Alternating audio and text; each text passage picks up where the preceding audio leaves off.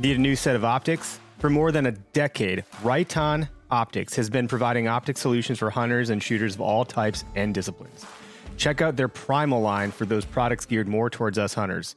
From binoculars and spotting scopes to your basic 3-9 scopes and longer range crossover models, the Primal line from Right On was made for hunters. Learn more at rightonoptics.com. That's Right On, RITON optics.com. This is the Okayest Hunter podcast. Never pass on shooter bucks, because that's just meat in the freezer. It's your tag, you hunt how you want. This is Okayest Hunter.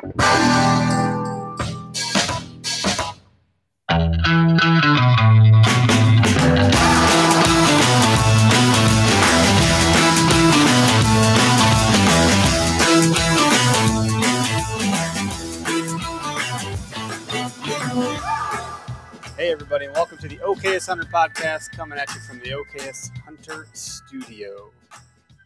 It always sounds louder here than it does when I hear it back, so I'm keeping it up. Okay.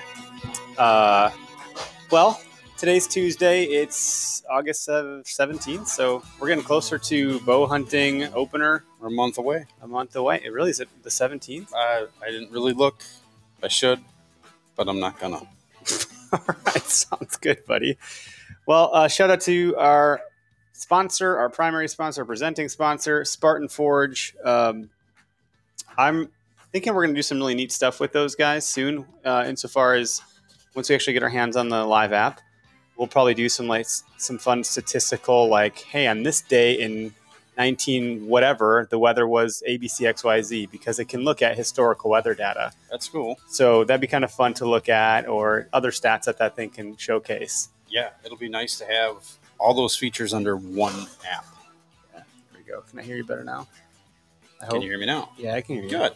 So, Spartan Forge, check them out. It's spartanforge.ai. Don't have a new discount code for you, so continue to use W2H if you would like to save some money.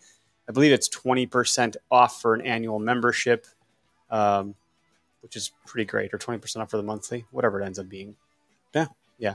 Shout out to some of our friends of the podcast. You see the Drop Time Spirits bottle there, Backwoods Grind Coffee, and Latitude Outdoors. Greg and I are both going to be hunting out of one of those this season. I don't know about Greg, but for me, 100%. I'll have a few places I can use them, but not every place I'm going to go hunt can I use one. There you go. It'll be one of your tools in your tool belt. You got it. And we just sent the Latitude Outdoors Method 2 saddle. This is a mouthful, to Publicly Challenged, because they were the winner from our first debut episode about 2 weeks ago. Certainly were. So I'm excited to see what they have to say about it also. So anyway. Who's our guest? We got a guest today. We got none other than Garrett Prahl, the DIY sportsman. Garrett, welcome to the show, man. How you doing? Good. How you guys doing? Excellent. We're doing good. That music ended like the perfect time. I didn't even plan that. Oh, practice. So DIY Sportsman, your YouTube channel is colossal. You've done a lot of product reviews. You are wearing the Spartan Forge hat. We both know Bill over there. You're putting out really great content you have for a long time, but also you're killing some pretty big deer. Yeah, I appreciate that. And I would say that last year, there's always a little bit of luck involved, but I did put in a lot of work last year. It seems like every year I'm learning a little bit more. We're just gonna dive right in, man. So we'll get some pleasantries towards the end. First of all, just so I call it out there for everybody tuning in live, you're welcome to call into the show and ask Garrett questions throughout, but we're gonna park some calls in the beginning. So hang in here with us for probably the first 15 minutes, and we'll get to you guys and gals if you want to call into the show. Beyond that, anytime we say DIY, if you got a beer, take a drink. And at some point, we're hopeful that Garrett's going to tell us a joke. I don't know what it's going to be. I'm not even sure if he has one, but this one's for you, Jared, when we get to it. When you started to make that transition from, like, I don't know, just being a deer hunter. Yeah, an okayest hunter like one of us to a serious hunter or an elite hunter, whatever you want to call it. What was that shift or that transition like mentally, what happened? And then how did you kind of pursue that? Yeah, so I think like a lot of things that you can really get yourself wrapped up into, it starts with just kind of a desire to get to a certain place. And at least for how my brain works, once I kind of had that desire, whether it's something in sports or whether it was like, trying to become a better hunter, I had that goal in mind and I tried to figure out how to achieve that goal. And I get somewhat obsessed with it in the terms of I'm trying to absorb every little piece of information I can, listening to podcasts, watching videos, reading books, reading magazine articles, and just trying to become somewhat of a sponge, but also be able to over time learn to filter what information could actually apply or what information is good by also matching that with time spent out in the woods. And so really for me, it was, that frustration when I was say like my mid teens, when we weren't, really even seeing deer all that often on public land, to really trying to dive in, learn as much as I could from, mentor type figures, and then, continue to apply more and more and learn each and every year so that, by the time, like even now, the level of knowledge that I have now is so much more than what I had, say, 10 years ago. And it seems like there's never going to be a point where that really stops. It's not like you can really become like a master of all things deer hunting. So it's just kind of one of those things that just keeps fueling itself. Sure. Well, who was probably one of your biggest mentors, do you think? That's a good question. Yeah, probably Dan Infalt. Mm-hmm. Because when I first started getting into it, that was kind of right when, I don't know if you guys remember the original, like the Blood Brothers Outdoors DVDs, of which Dan was a member. Well, that was kind of right around the time frame that I started to really become serious and try and learn as much as I could. And, at the time on the forums, Dan was just, I mean, he was posting like 10, 15 posts a day, answering every question that I might have had. And so I learned quite a bit from bouncing ideas and just kind of reading the things that he would post on the forums and trying to apply that to what I was doing, which at the time was pretty applicable because I was also hunting cattail marsh type areas in Wisconsin. Cool. And you're in Minnesota now. So, Yep. right. Were you always in Minnesota or were you just? No, I grew up in Wisconsin and then I came here for college and stayed here afterwards. Okay, that makes sense. So I remember Blood Brothers. My dad used to watch that. I remember watching Swamp Bucks and Hill Country and all that stuff when he was showing me that stuff. So I didn't care about deer hunting much back then. I'm 35 now, so I don't know when that would have been. But I was like, yeah, cool, Dad, whatever. It didn't matter. And now I'm like, oh yeah, that's all pretty pertinent stuff. But what were some of the things that you applied to become your own style? Like obviously you're not Dan Infalt and you learned from him out of the gate, but did you outgrow some of those things? Were some of those things not effective for you specifically? Did you kind of make some things your own? And where else did you pull some inspiration from? So I think just kind of generally the way that my brain operates is I'm somewhat of a data guy and I try and make things, somewhat analytical more so than I think a lot of times they need to be. And that's just kind of how I learn and how I can, become better and kind of prove to myself whether or not something is actually working or if it might just be kind of a placebo effect type of a thing, And so because of that, I have to complement whatever I'm learning with time spent out in the woods and see, okay, does this apply to where I'm hunting? Is this work where I'm hunting? And just kind of the way, again, that my brain operates and the fact that I'm somewhat of a visual learner, maps became just a massive, massive part of kind of how I learned and evolved as a deer hunter, to where I'd spend, and probably at some points hours a day, just kind of scouring over aerial photos, going through historical imagery, going through, bird's eye or satellite versus aerial photos. They even have, kind of day by day satellite imagery that's lower resolution than you can look at now, as well as topos and everything else you can, come up with LiDAR that gives me a really good picture. And then from all the things that I hear from other people about what their experiences are, I can kind of apply that to the mental picture of what, topography or what the land might look like, and then balance that out with my own experiences. And it just becomes this, ever evolving loop of kind of trial and error to figure out what works best for me and my style and where I'm hunting. Do you have any like resources that you recommend when you talk about some of those day by day, lower resolution photos or different? Are you using different things? The one that I know of right now is, I believe it's called Sentinel Hub. And I will preface it is very low resolution, but it's high enough resolution that you can tell, like say for instance, if there's an active logging operation and something's being clear cut and it's just like bare dirt, you can tell like, okay, it's like light tan here. And you can pick it on a day that there's like less than 10% cloud cover or whatever. And you can see, here's the edge of the clear cut. Here's where they haven't cut yet. Or here it's tan and here it's like light green. So this is like a 1-year-old clear cut. And so when I'm scouting like northern Wisconsin where there's more logging, that becomes pretty useful when I'm not always like there to be able to actually see it on foot. Yeah, that's really powerful, especially if you're going to consider out of state hunts. Someone asked the same question I did. Doug Leary asked, "Where are you going for the day by day satellite? What's it called again?" I'm going to just put it in the chat. Sentinel Hub. Yep.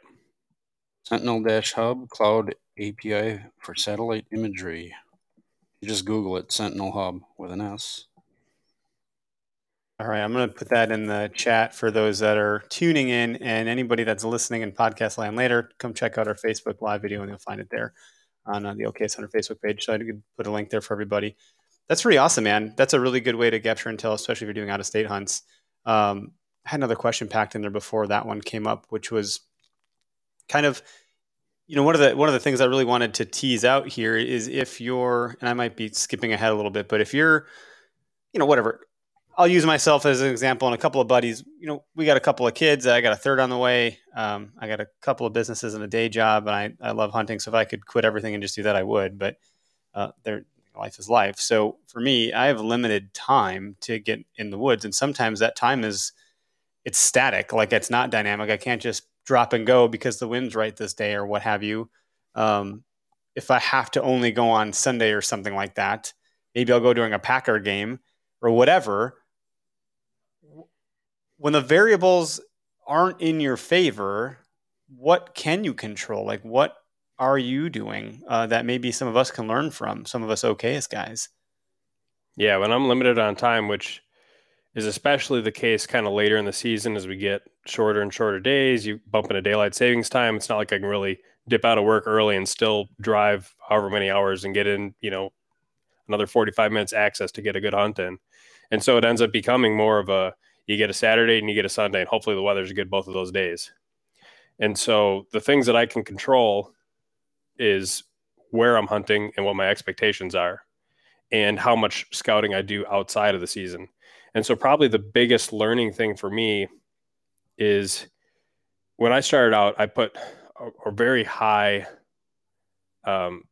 just like a ton of weight on the postseason scouting. What I was learning in the winter, learning in the spring. And it's really easy to pick up on rut sign during that time of year. And it's really easy to pick up on bedding. And sometimes it's like only winter bedding. Sometimes it's actually bedding that they're using in the fall or summertime. It just kind of depends on what the topography is.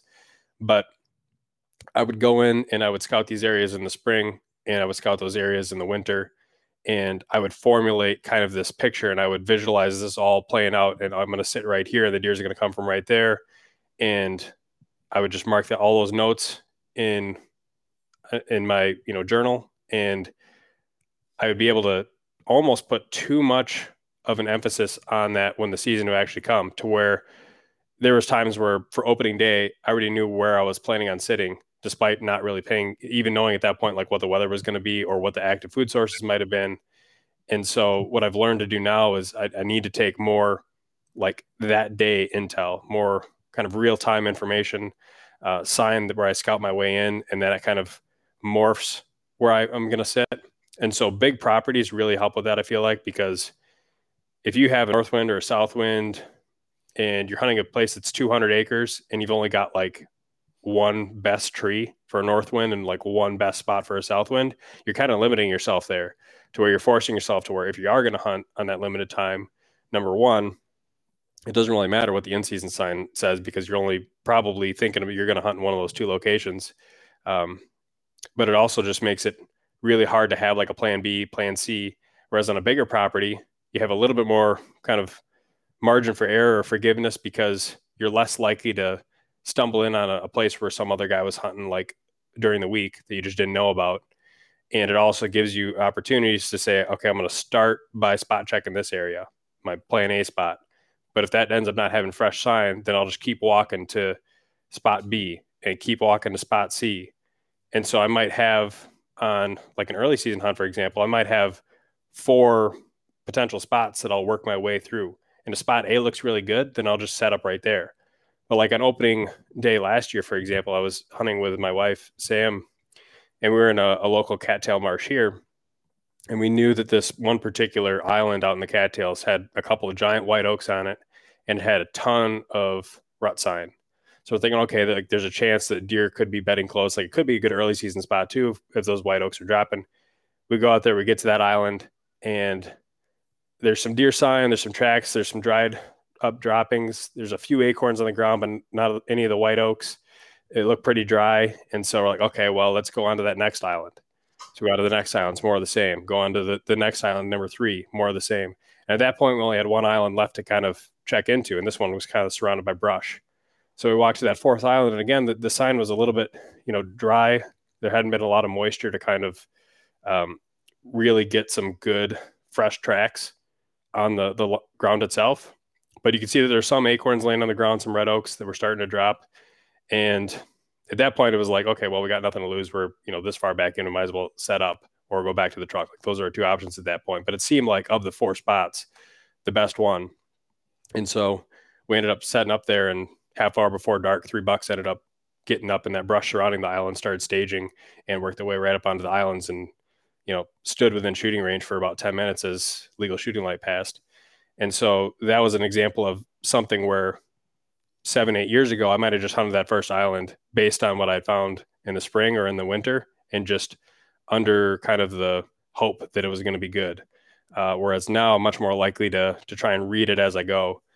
And I think when you have only limited days, like a Saturday or Sunday, you have to be open to hunting whatever's the freshest that particular day.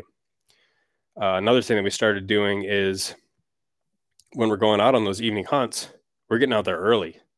Like our average hunting trip in Wisconsin last year, for an evening setup, we would leave at 9 to 10 in the morning. And we get there, noonish, and just start walking into whatever area. And our plan would just be to do kind of like a speed loop. And we'd be checking areas that were adjacent to other areas that we had scouted in the spring. So we're not going like right into the heaviest cover, but we're checking logging roads, we're checking transition lines, looking for big tracks, looking for scrapes and rubs that were popping up in areas that, even though we weren't going to hunt there necessarily, we were going to do that speed loop and see what kind of looked the best in those adjacent areas, and then decide where to dive into. And that oftentimes would give us just enough time to be able to still do all that work, and then be able to make a decision and dive in and sneak into that actual spot that we wanted to get real nice and tight up into. And probably what that's going to end up leading to next year, because it got really draining after a long time, was, especially considering in some of these places you can leave stands overnight, is we'll probably get into an area, set up in the evening sit, and then just leave our saddle platforms up in the tree, get out, camp, and then go right back in there in the morning, hunt there for the morning, and then take our stuff back down and just start scouting it right in again for the evening, and just kind of spend the whole day out there. And I think that's really going to allow us to maximize our time, and again, maximize the amount of real-time information that we're getting. Because I think in all the scenarios, it's like you got to have both. It seems like it's like that trifecta where if you have the in-season scouting, you have the mapping, and you have the real-time information, then between those 3 things, you can kind of get a pretty good picture of where is the best spot to be able to set up on that particular day, I feel like.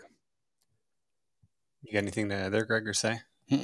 Defer to you for some of these things, You told me last year we went out and you said I didn't go far enough, and I thought I was hunting what I perceived to be fresh sign. So for me, it was a bit of a tug of war, because I'm like, well, this looks like really fresh sign. It's always a gamble. So do I pass it and to keep pushing for sake of pushing, or do I stop and hunt this fresh sign? And we were in a good area. I mean, we were in a spot where there wasn't a lot of pressure. We were perceivably far enough back based on our access to a property. Anyone else accessing it would have had to really push their limits physically to get to where we were, but we had a nice little access point that no one else did. So it put us further back. So it was an interesting sit, because had I moved in a little bit further, I would have been on some deer, but I wasn't. And then on another sit in the same area, I got eyes on a couple of bucks, and some real dandy ones at that. And that was a game of inches, really. I could have been just a little bit closer and I would have had potentially a shot, but that was really tough. It was so thick and nasty that then you start to wonder, am I going to bump something? And so for that fourth island that you got to, at any point were you thinking, if I bump something, am I going to mess up this hunt for the night? Or are you confident that if you put up somewhere that you're still going to see something? The key there is getting in early. I mean, Sure. So you're in early enough, they're not. Yeah. So you bump a deer. I mean, deer get up and run off. They smell something. They hear a coyote, and you'll hear all the big names in hunting of public land. That's what they'll tell you anyway. But I've seen it happen. I've seen deer get bumped out by coyotes and go, well, probably not going to see anything now that those coyotes ran through here. Wrong. The deers did come back, and it might have been another group of deer that came through that knew that was a bedding area anyway. That's a good point. You get in there early enough. Yep. Well, I mean, the thing with the I missed, it was he came out after a bunch of pheasant hunters just had passed through. It wasn't mere minutes until he decided it was good to go. Right. So maybe I know. I see that quite a bit too. Like occasionally you see it in the woods with like the coyotes, like you mentioned, but I'll see it a lot of times on trail cameras too with bears, where I mean, bears probably aren't killing a lot of adult deer, but they'll kill fawns if they have the opportunity. And like even now, I'm getting daylight pictures of bears in some of my spots, and you'll see a big boar walk through, and then a half hour later, there's a doe and a fawn that's walking past the same way. Like they just kind of live with that stuff, and I think they have enough of an awareness and they use their senses well enough to where they don't have to be 100 miles away from the nearest danger. They just kind of have to keep tabs on where the danger might be. And so in those types of scenarios, I feel like based on how those islands set up in that particular example, the islands are really dry, really open. You could see clear across one end to the other. And so the deer weren't bedding on those islands. There wasn't enough security cover, but they were bedding in the brush in some of the taller areas that had little cattail clumps around it, and dogwood and I guess shrubbier islands. And so there'd be areas where it's like, okay, if we're going to go from this island to this island based on the wind direction, if there's any deer bedded in this chunk, we're going to blow them out. And that's just like, that is what it is. But if they're bedding in this other one, we're still going to be set up good. And so as we kind of went along there, that was just kind of the decision-making process. And when we're going up on those more wide open islands, if we get to the edge of it, we kind of sit there and assess, glass, look for acorns on the ground before we're actually walking up there, look to see if we can glass any droppings. And if it looks like there's just not a lot of sign, and like the trails leading up to those islands just aren't super hammered, then I'm more likely to just start, walking across, rather than if I start seeing sign right up on that island as soon as we get up there, then okay, maybe this, little chunk of bedding that's 80 yards away, maybe that could be in there, and we should just kind of, sidestep a little bit and set up right here instead of trying to push too far in. It's a tough balancing act. Yeah, I think that's the way to say it. It's a balancing act. No risk, no reward. You're going to end up. We bumped one. We got real close with the canoe, me and Joel, last season, and we were in an oxbow, which is something that I heard Dan Infalt talk about and a few others, and that wasn't really the full objective. It was just, it made a lot of sense from an access standpoint, an area that we wanted to get to and do a little bit of exploration, but we felt that it held some deer. Well, it did, because when we got there, maybe we were quiet, but that deer knew something was coming down that river. And as soon as we kind of turned a bend, we saw a really nice wide buck stand up and then haul ass out of there. And he was bedded right in that oxbow and this tall stuff.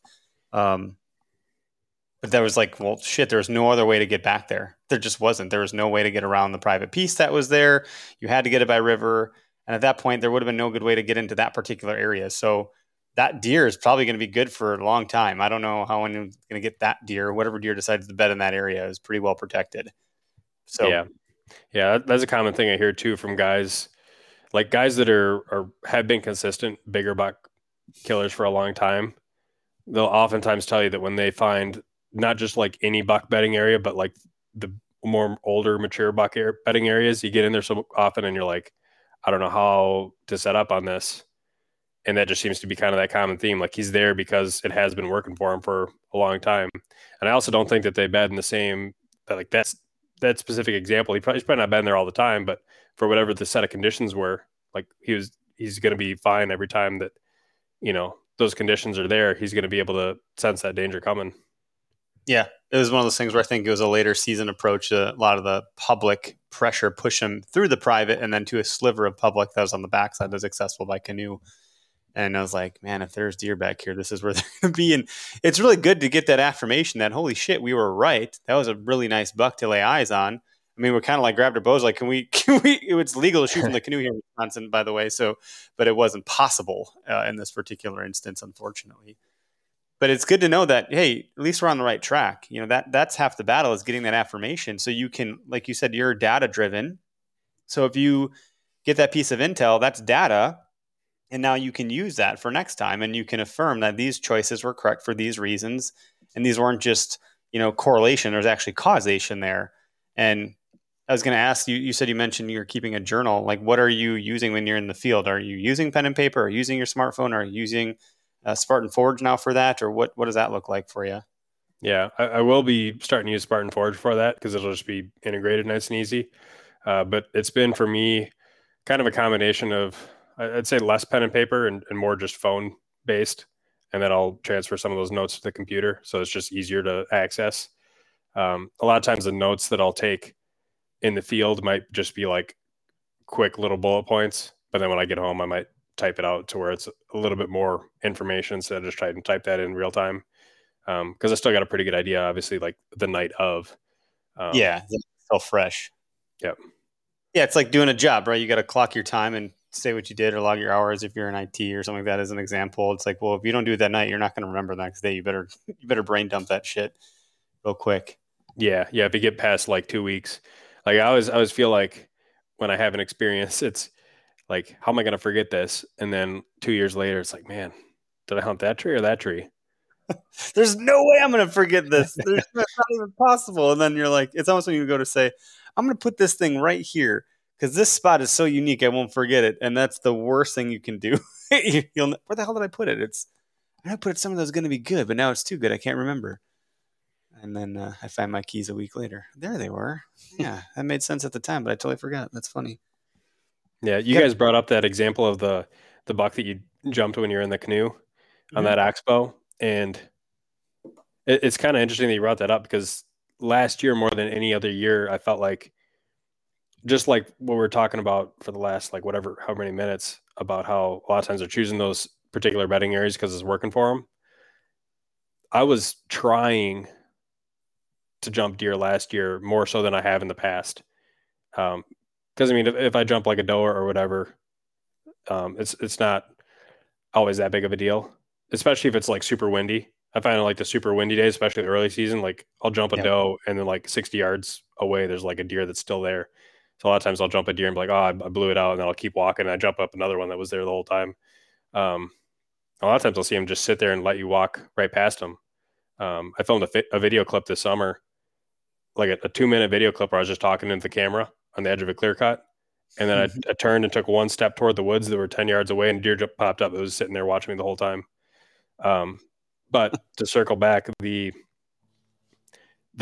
deer I ended up shooting, I didn't know where he was bedding, like where his ranges of beds were, but I would see a sign in a lot of these particular areas, and I knew some of the scrapes that he was hitting on a fairly regular basis. And so every time we go into the woods, I would try to bump him out, because I felt like that was like the most valuable piece of information that I could have. If I could figure out exactly where I was bedding, then I could start to formulate a plan. And it just so happened that the day I ended up shooting him, I think we'd gotten to an area where we hadn't walked before. And I don't know if he was actually bedding there or not. That particular day, he probably was just, cruising for does, I think, that particular day in November.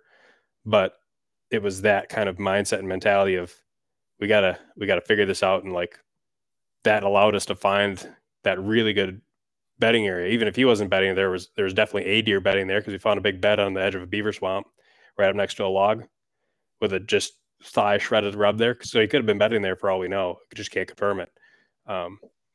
So having that piece of intel, even if we hadn't pulled it together that hunt, we would have been able to formulate a plan in that area based on that information we gathered that day, just kind of scouting our way in and scouting midday to try and get that most recent information. It's exciting. I've gotten access to a few different properties through a conservancy lottery over the years, and the properties change as far as what I have access to. They have a number of them, but you might draw for this one or that one. And so over the years, I've been able to hunt a number of them. But one year in particular, I got to hunt one where I've never seen more bucks on a single or multiple hunt ever. And I was like, this is what it's like. I was finally like, holy shit, I'm seeing bucks. This is incredible. I was so excited. So I watched one bed for a long time. I watched two kind of meander towards me. And I remember calling my dad and being like, this piece is incredible, because he had access to it also. We both drew. And I was like, I've never seen this many bucks before. And they were like, to me, at least, especially at the time, they were all shooters. I was jacked about it. If someone would come by, I would have, probably missed, but it was exciting to see them. But then on a hunt where we were both out there, we kicked up what I could imagine was only a buck. It was a single deer. It sounded like a freight train coming through this brush. And then, so looking back on it, hindsight, I now know where those deer were bedding. And you're right. They were in like a thicker, clumpier, snarly kind of area. But even knowing that today, if I had access to that property for this season, which I don't, I would wonder, well, where are they going to go when they get up from their bed? Which direction are they going to head? And the bucks that I got to observe back there, they were all going different directions, which I found to be kind of interesting. None of the two, there were three of them on the first sit, and they were all doing different things. And so it was earlier season. It wasn't like they were motivated by the rut yet. And so I'm just thinking, are they going to different food plots? So even if you identify bedding, you still need to figure out like how you're going to set up on it and where you think you could intercept them. It might not always be food, will it? I'm looking at Greg too here. I don't know. They're pretty driven with food, man, or maybe it's just this water source, but there's water all around there. So I don't know. If there's water all around, if they can just stand up and drink from a little low spot in the swamp, they will. They'll drink a little stink water. Yeah, and if you got that like shrubbier stuff that they're bedding in, I mean, you'll see them stand up and it'd be like a little 10-acre pocket of that brush that they're bedding in, and maybe they're bedding on one edge of it, and they'll just get up and they'll just meander around, and you'll just see them in there browsing on leaves that are hanging off the trees and munching on forbs and stuff. And you got this oak island right next to it that's got all these acorns on it, but they're waiting until dark to hit that. They're just meandering in and around these, feeding on browse. And I think it's the same thing in some of the areas without as many acorns, without ag, is that, or even areas where the acorns are just kind of more generally spread thoroughly throughout the land. Missouri is like that. There's acorns everywhere. But it seems like to me, the further you get away from the bed, much less predictable they are. And perhaps in areas where you have a really isolated food source, like late season on a crop field or early season on a hot white oak tree that's the only one dropping around. Like, I feel like that movement can get really predictable. But when you don't have that really isolated food source, then I think the browse power just allows them to be much less predictable. Same kind of thing I see like in Wisconsin with the scrapes. You'll find these scrapes that are just torn up and they're secluded. They're surrounded by doe bedding, but then you'll hang a camera on it and kind of monitor it. And you might find that one particular buck, he's only hitting it like once every 4 days. And it might be different times of the day. And you think, man, he's got to be bedded close here. Why isn't he just like getting up and hitting the scrape every day? But then like one day it'll be one buck, and then the next day it'll be like two different bucks. And they're all kind of cycling through and using those areas. And the does are too. It'd be like, one of those typical community scrapes that you might find. But it definitely doesn't seem like, even though you think you're close to that bedding, it's always predictable to where they're doing the same thing every day, because that would make it so much easier. And you hear guys talk about that a ton, about how you just get that bed to food or that bed to whatever that closest scrape is. But it seems like that in reality is less common, I think, than we'd like it to be. Yeah, which is part of the damn challenge. Right? That's like, time in is the one thing you can't replace. There's no shortcut to just getting out there and studying these things and learning and putting the time into. And there's luck. Luck is a big part of it too. I mean, to say that deer goes this way, not that, there's a little bit of luck in that. But the more times you can be, I think, right about your assumptions and things of that nature, you're going to find yourself in the right spot more often than not. Hopefully that's the case as we kind of progress and learn as deer hunters, because a lot of people you remember before you knew this stuff, you're just out there, like you said, I'm better off going to that fourth island because I'm not going to just hope that this is a good spot. I can't tell how many times as a younger hunter, and still to this day, I'm like, well, if I were a buck, I'd be here. This looks good. I maybe he'll just come right through here. And then you just hang your hat on that, hang your stand on that tree, and you're like, all right, let's see what happens. I don't know what I'm doing most of the time. Most people know that, by the way, but I'm trying a lot of different things. I'm experimenting and I'm trying to learn. And sometimes you have to take a couple steps back to take a leap forward, and you have to regress a little bit. So if you're trying to do something a little bit different, like you said, maybe when you're younger, you weren't seeing much deer at all versus, seeing bigger ones and so forth. So I Yeah. think that I listened to a couple of podcasts today, so maybe I'm getting something jumbled. I was listening to Johnny Stewart this morning on Whitetail Legacy. But Yeah, we used to get excited seeing a doe that was running through the woods when somebody else would kick it up. Like, oh, we saw a deer today. Like, that was pretty exciting. yeah, that's how I was like, holy shit, they do this. Was it? Yeah, it was exciting when you first started out and you weren't seeing anything, or you were doing what you thought was right, sitting in a certain area, and all And of a sudden peeling by. I get to see that a little bit with my wife now because this will be her third year hunting, but like especially that first year, just like any deer that we see, just like seeing that level of excitement. And now she's gotten to the point where I think she still likes to hunt with me, but she's self sufficient enough that she's making good enough decisions. Like if she hunted by herself, she would get on deer. So it's definitely, if you have that attitude that you're always trying to learn and make yourself better and try and make the right decisions, I feel like it's just a matter of time. And the stars got to align, but if you're doing the right decisions, you're just upping your odds. And maybe instead of 5% chance, you're 25% chance. Well, you roll that dice enough times, you're going to get it right. It's pretty cool. I wrote an article for the website the other day, and I referenced Frank Shamrock, who, when he was training us fighters, he talked about a system he called the plus minus equal system. And so far, I've gathered your plus, I've gathered your minus. I don't know who your equal would be necessarily. Maybe it's some of the pro staff you're on with Spartan Forge, but it's interesting to consider your level of hunting and the fact that you are doing just that, whether intentionally or not. So plus is you find someone that's further along than you are on your journey. That's maybe an exemplar of something. So if it's in your case, it was Dan Infault. It sounds like so someone you can learn from, and then on the minus, it's someone you can teach some of the things that you know because you're absorbing the information differently. And then the equals is who's equal to you that you can kind of spar with, that you can really affirm some of those beliefs and like challenge yourself. So you're not getting that like, well, if I was a newbie and I hunted with Infault all the time, I would feel like I suck at deer hunting. I would never shoot anything. But obviously, I don't know anything enough to teach someone yet. So it's interesting. Who would you think would be one of your equals in the space? I don't know. That's a good question. I feel like the equal category is very, very broad. Like there's a lot of people that I feel like I could have a discussion about deer hunting on, and we could like jive on the exact same stuff and talk about the same things and have a very similar, knowledge base and experience set, like probably too many to count. Um, and on the pluses side of thing, I'm always trying to find more like really good people that I can pick their brains.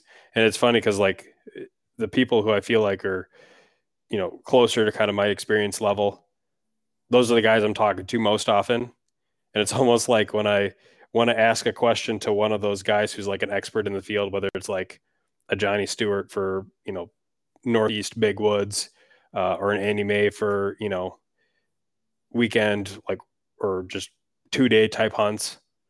It's almost like, okay, is this question like worthy enough for me to ask? Like, am I going to be wasting their time if I ask this, question? And the thing I find is that a lot of these guys who are sort of experts, or they've been doing this a really long time, and they're the guys who would be most qualified to answer those questions. So often they're just extremely willing to share whatever information that they have, and really be helpful. And so more and more, I feel like I'm able to just kind of reach out and get information from a lot of different people, especially ones that are trying to do whatever it is I'm trying to do. Like I'm gonna go out and hunt in the plains in Nebraska. So I've been trying to expand my network and trying to ask questions for a lot of different people who have done that, sand hills, Great Plains, more open ground type of hunting, just so that I can have a better idea going in. That makes sense. I think that's what a lot of our listeners won't ask questions because they're like, oh, I want to ask the right question. And then they end up like, oh, now the moment's passed. So just to touch on that, by the way, folks that are tuning in, because we have a few folks that are watching live, if you want to call to ask a question or comment in the chat, feel free if you have questions for Garrett about anything about your style or his, or kind of maybe where you're hunting. Obviously, we're talking out of the Midwest. Greg and I are in Wisconsin, for those that don't know, and Garrett's in Minnesota, but he's from Wisconsin. So really Midwestern style. Depending on where you're at in the state, there could be some hills involved. There could be some swamps. There could be some ag. We'll have quite a bit of a diverse hunting terrain here throughout the Midwest. Yeah, we do. We can switch gears a little bit and maybe talk some gear. Garrett, what's one of your favorite pieces of gear? It's kind of a broad question, but yeah, it's a broad question for sure. all I'd right. say, Want me to narrow it down a little bit? Top 3 things you can't live without. Top 3 things you would take out with you that you can't live without. well, I think it'd be tough for me to hunt the way I hunt without some type of climbing method, which in my case is sticks. Can I lump the whole like just climbing hunting system into one thing, like sticks, Sure. platform, saddle? Like Yeah. that's pretty instrumental for how I hunt. Mm-hmm. 'Cause a lot of times I'm hunting out of a tree, and it's not always a telephone pole tree. It could be a pretty gnarly tree. It could have weird little offshoots, little flags going all the way up the tree, knotty bark, lots of little limbs, and it could be an aspen tree, could be a tamarack tree I shot a deer out of last year, or I could just hunt on the ground. And I feel like that system, where I have a saddle, I have a platform, and climbing sticks with an aider, that allows me to do basically anything I'd want to do in terms of setup. And that allows me to not feel like I overpacked if I am just going to hunt off the ground. And at the same time, if I was maybe planning on a ground hunt and I find that, like this is a better tree for me to set up in, I'll climb. And that gives me the versatility. Nice. What's your stick of choice right now? I'm using the tethered one sticks.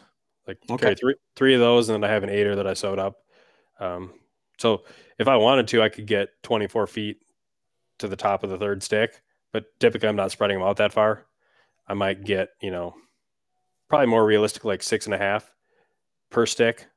And a lot of times that's as high as I need to get. And I'd almost be more apt to just carry a fourth stick as opposed to trying to make the aider longer and really stretching them out.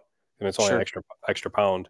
So that was one thing that I've started to lean more towards things that just have very little fiddle factor and they just work, and I can do them with my eyes closed in my sleep. And then it's less worrying about fiddling around with gear in the moment and more about like awareness of my surroundings and the actual hunt itself. I like that term, fiddle factor. Mhm. That's something that I'm trying to omit for me. Yep. Keep it simple. Yeah, I've been saying I've been looking for a system. I found one, so I'm excited to get at that this season. But I like the fact that your platform and saddle and stick setup is minimal enough that if you wanted to hunt off the ground, you're not feeling like you're this giant sign sitting there. You still feel nimble enough that that's going to work for you. That's pretty cool. Yeah, like I'll tuck my platform inside my pack, and then the sticks, as long as I'm not having to bring in a whole bunch of extra clothing, like the sticks compress pretty tightly down onto the pack to where it's really, the bulk is negligible. Really, the bulk only comes into play when it gets to be 20 degrees and I'm carrying in bibs and a parka and maybe some other insulation layer. Then that starts to build up pretty quick. So then, what else? What are the other two items on the potential list of gear? Bring any calls with you or anything like that? Or I do use a grunt call, and I use it occasionally. I really only ever use it if I see a deer and I'm either trying to put them at ease or just trying to draw them over. I use it a lot of times like early season because it's just kind of like a general, contact noise. I haven't really had a ton of success using it in like the rut phases. I know other guys obviously have. I've pretty much given up on rattling antlers, at least here in the Midwest. I've never had it work. If I blind called with it, if I've seen a deer and tried to call, I've never had it work. So I'm less apt to use that. And I really haven't done much on like the doe bleed side of things. So I feel like just like that nice little basic grunt tube is enough to where it's not really that hard for me to pack it in. It doesn't hurt to have it. And there's been occasions where it's come in handy. but that's about as generally as far as I'll get in the calling side of things. One thing I have started using more is binoculars. For the longest time, and maybe part of this is because I filmed my hunts and I felt like that was kind of dual purposing as optics, is I used to just hunt without any binoculars at all. And in those close quarter scenarios, a lot of times you might feel like you don't need binoculars. But since I've started using them more and more, there's a lot of times where you get that thing where it's like, man, is that a deer? Or is that just like, a fall? Okay, it's just a fallen over log. Like it just looked just like a deer. Um, Binoculars help out a ton with that. I'm able to scan areas. Like if I'm sitting on the edge of an oak island in that example, or I'm sitting on the edge of a clear cut in big woods, or if I'm in a river bottom area, like we're hunting in North Dakota and we're sitting on a clump of timber, but we got this like, 6 foot high brush we're trying to look into, being able to just pull up those binoculars and just scan that stuff makes a huge difference.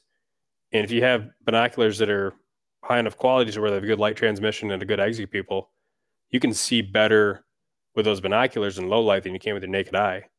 And so there's been times in the past where it's getting right just down to last light and you're about get ready to get your stuff all together and climb down the tree and you can hear those footsteps coming in. It's like, okay, well, great. Now I'm just going to sit up here and wait till they pass. And I might just see a dark blob moving across. But with those binoculars, I pull them up. Okay, it's a 110-inch 8-pointer. Like I wouldn't have known that without the binoculars. And so I start to use them more and more, and they just to the point now where they become a pretty vital piece of equipment for me. Sure. That's pretty cool. I got a good pair of binoculars. I invested in a decent setup for that. I got sick of not having any. And in fact, the property I was talking about where I saw those 3 bucks, those are all I saw those through binoculars. And I caught one with the naked eye and I could see it was a buck, but I didn't know what I was dealing with. And I put the binoculars on them. And if nothing else, it was really just entertaining for me to then just observe these guys in a space that I was hunting. They didn't know I was there. It was pretty cool to watch and feel like, oh, there you are, you little asshole. I'm going to get you one of these days. Pretty good. So that's a good piece of advice. How about weapons? What do you like shooting? I mean, I've seen you shoot everything from recurves to some pretty interesting looking compounds over the years. Yeah, Drew with Oak Tree Dream is asking what you shoot also. That's a good question. Yeah, this year I bought a V3 from Matthews, the 31-inch, and have it set up. It's probably like the closest to a Western or Target style setup that I've shot maybe since I've hunted mule deer in Colorado. Where I have a longer, like a 12-inch front bar, 10-inch side bar. I've got it all weighted up. I put a Garmin sight on. It's basically like the I don't know if I would say like the pinnacle, but it's probably the bow that I've had the most forgiveness with and the best ability to just like, pull up and shoot basically any scenario. But I also have become a lot more proficient with the traditional side of things. And I'm always kind of fighting which particular set of challenges do I want to have on this hunt? Do I want to bring out the traditional bow, or is that just like too many things stacked against me? If I'm going out of state for a 3-day trip, like I'm more likely to bring the compound than the traditional bow. But if I'm hunting locally here in Minnesota where I can't run trail cameras, I don't really have a good idea of inventory, but I got a couple tags, like might be more likely to bring out the traditional bow on that type of a hunt. So I did quite a bit of testing with, well, I say testing, but it's really just me shooting in this scenario. But with one of my really like pretty artsy wooden bows that I have from Acadian Woods, and I have a Striker RK1, which is a aluminum risered longbow, and it's like a dipped Predator camo. And then I have the bow that I built however many years ago. That's like a hill style with a slight reflex deflex, and that thing's just not forgiving to shoot at all. So I shoot it kind of for nostalgia every now and then, but really the bow I'd feel the most comfortable with from the traditional side hunting with is that RK1, just because I got the best string clearance when I shoot it. It's still pretty quiet. Shooting 9 grains per pound. It's got a pretty reasonable trajectory for a traditional bow, and it's just more forgiving than the other one, to where I can pull up and shoot it and have a good idea of what the gap should be, and that arrow will go pretty much where I point it. Whereas sometimes with the wood bow, for whatever reason, it's just less forgiving to little things like, I was canting the bow 5 more degrees that time, or I was torquing the grip a little bit more. I might have a shot at 20 yards that I'll have 3 shots I group right in the center, and then I'll have one that hits 4 inches right. And the shot wasn't any different other than I was doing something different with my grip. Whereas I feel like the striker was a little bit more forgiving to that type of thing. So I'll probably do a more mix where some hunts I might bring the Matthews, other hunts I might bring the recurve. And then I don't even know if I'll hunt with a rifle this year, just because I'm not sure if I might do a late season or a late rut North Dakota hunt.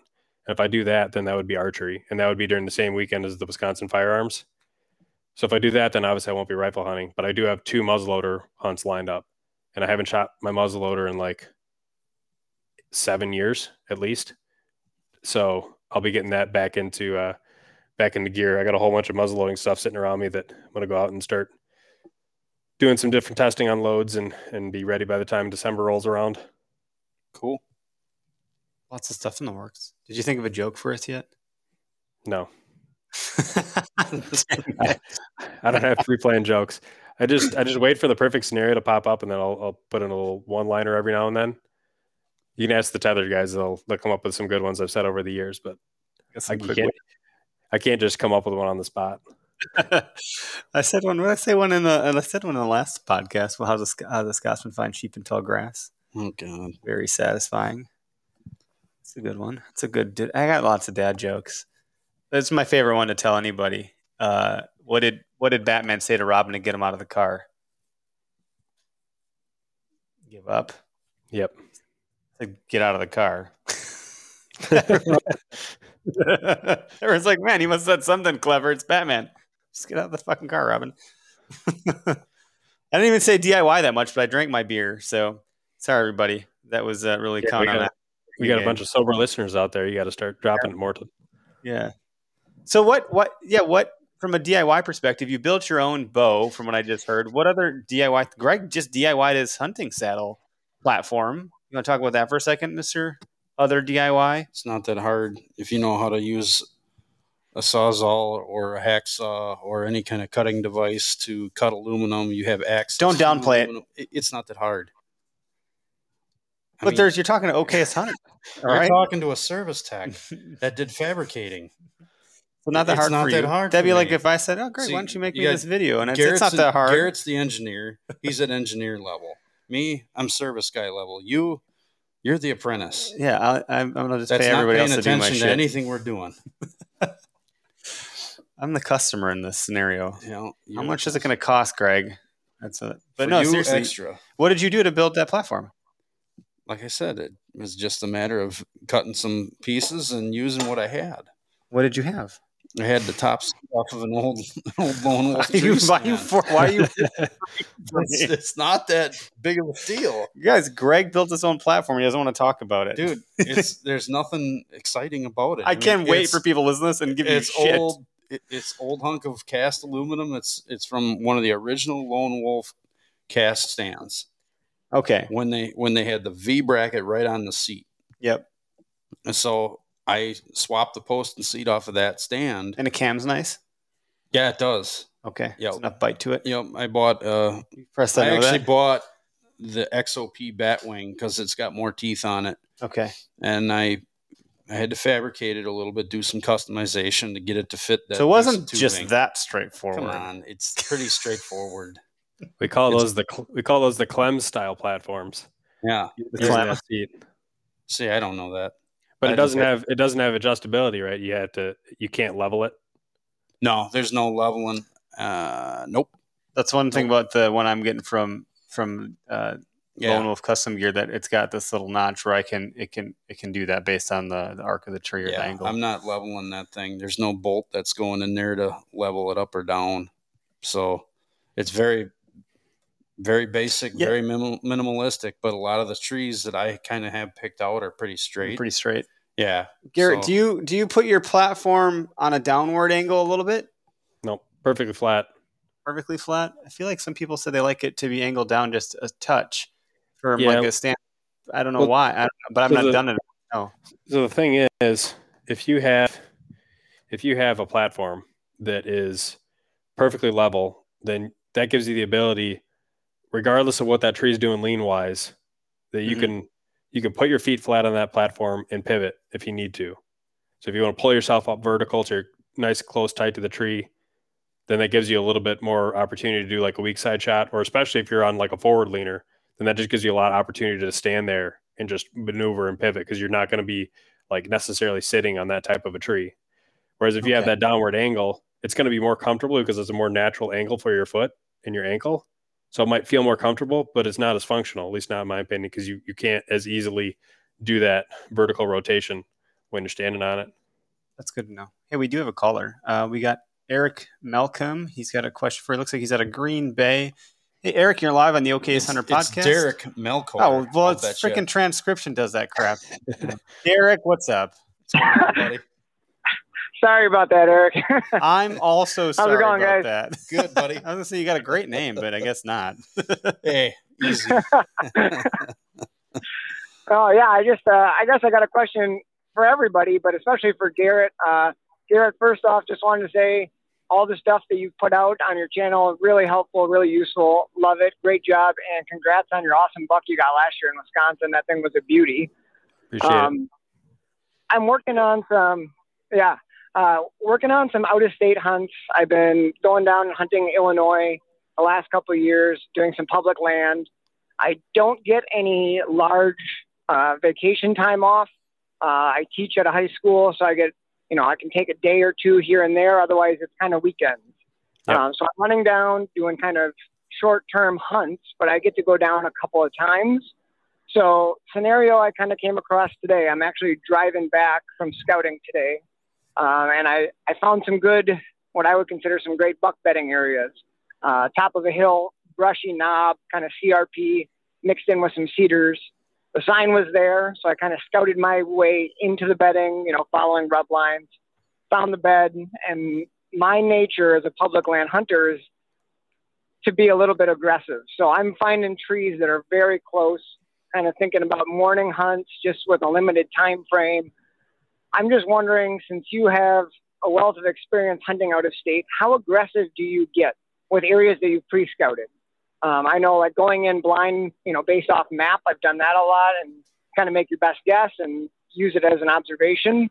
But on an area you've scouted and say you've got three days to hunt, how aggressive do you like to go in? Are you jumping in on top? Are you playing back a little bit? What's your style tend to be?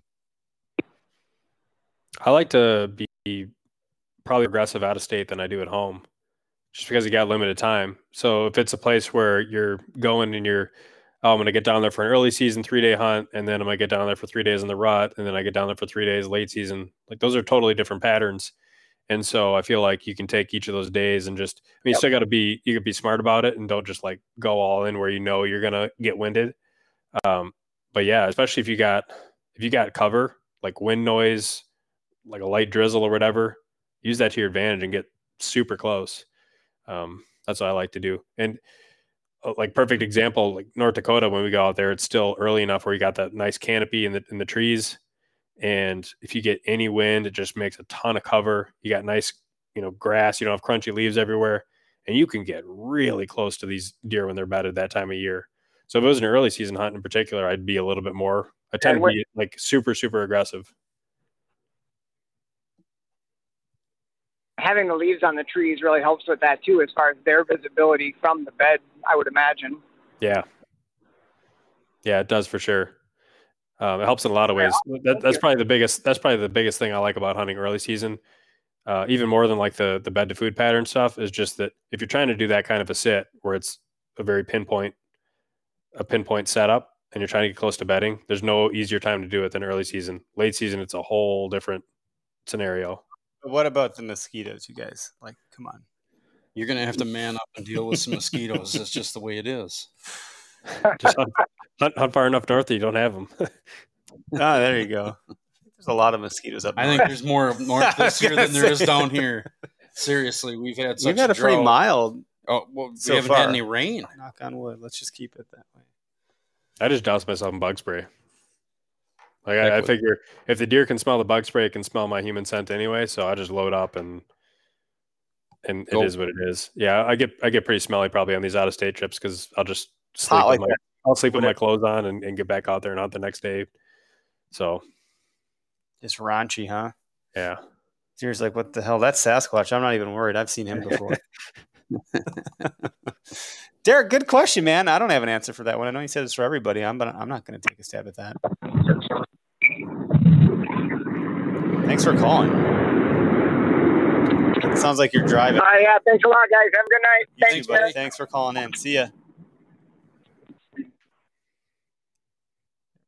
It's good to get the compliment too. You put out really good content, man. You really do. Yeah. You have for some time. It's very, it's a labor of love. Maybe you get some accolades for it and some sponsorship and some dollars, but honestly, I'm sure the intrinsic reward you get, you've helped a lot of people and you continue to do so. So we're happy to have you on tonight. Thank you.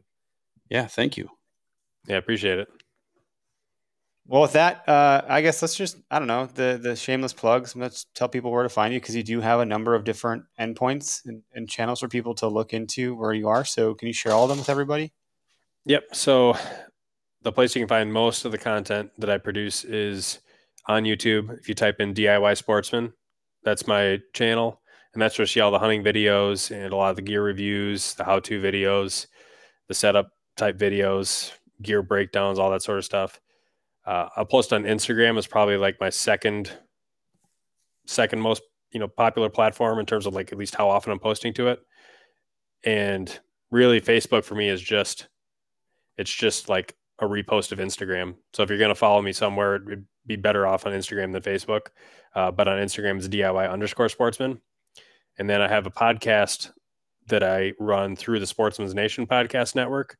So you can find it either by searching Sportsman's Nation podcast network on their whitetail feed, or you can just type in DIY Sportsman podcast and it'll pop up as its own feed.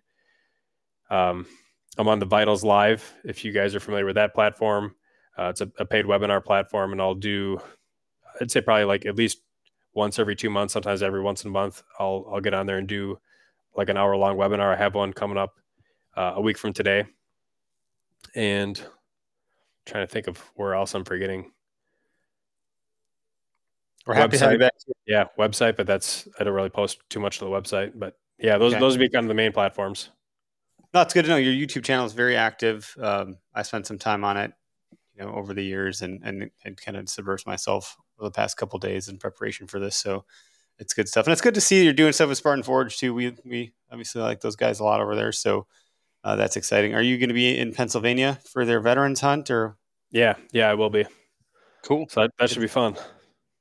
Yeah. If I can make it, if my wife doesn't completely try to kill me for doing something like that after her third baby comes, we'll see what it looks like. But yeah, man, thanks for joining us. I'm going to end the live broadcast. There's no other calls in queue. So with that, we'll end the stream here, and then this will be in podcast land tonight. So thanks, everybody, for tuning in. Thanks for tuning in. Yeah, never pass, right? We're getting used to saying this other stuff. Shoot deer. Passing that shooter buck. All right.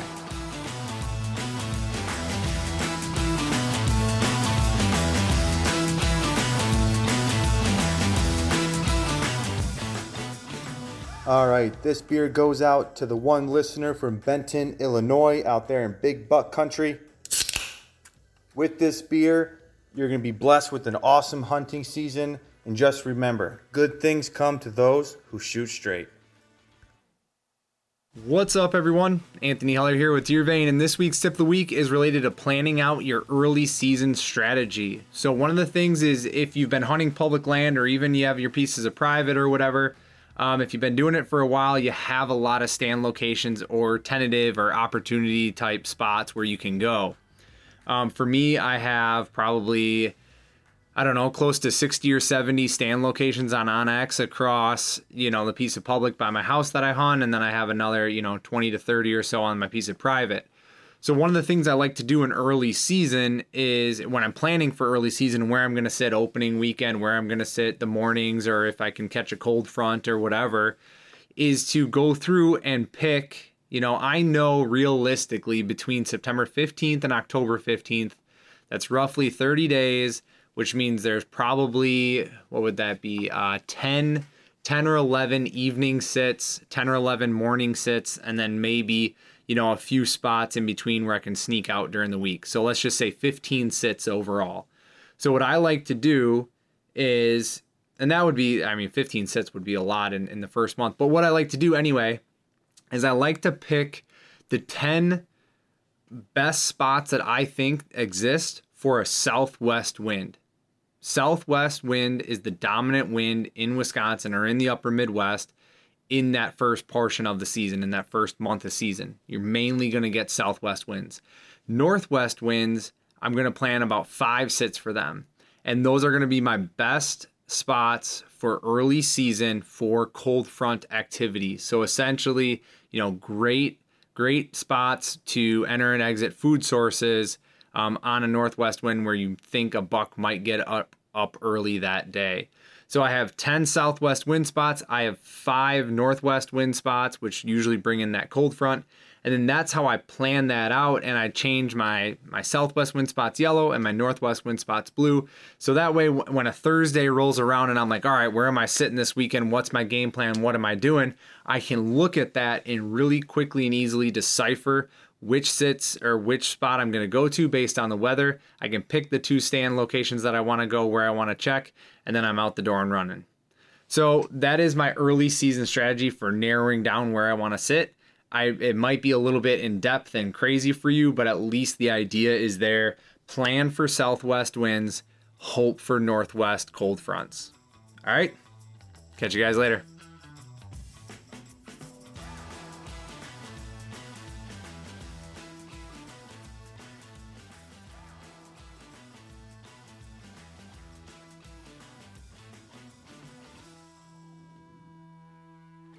Okayest Hunter.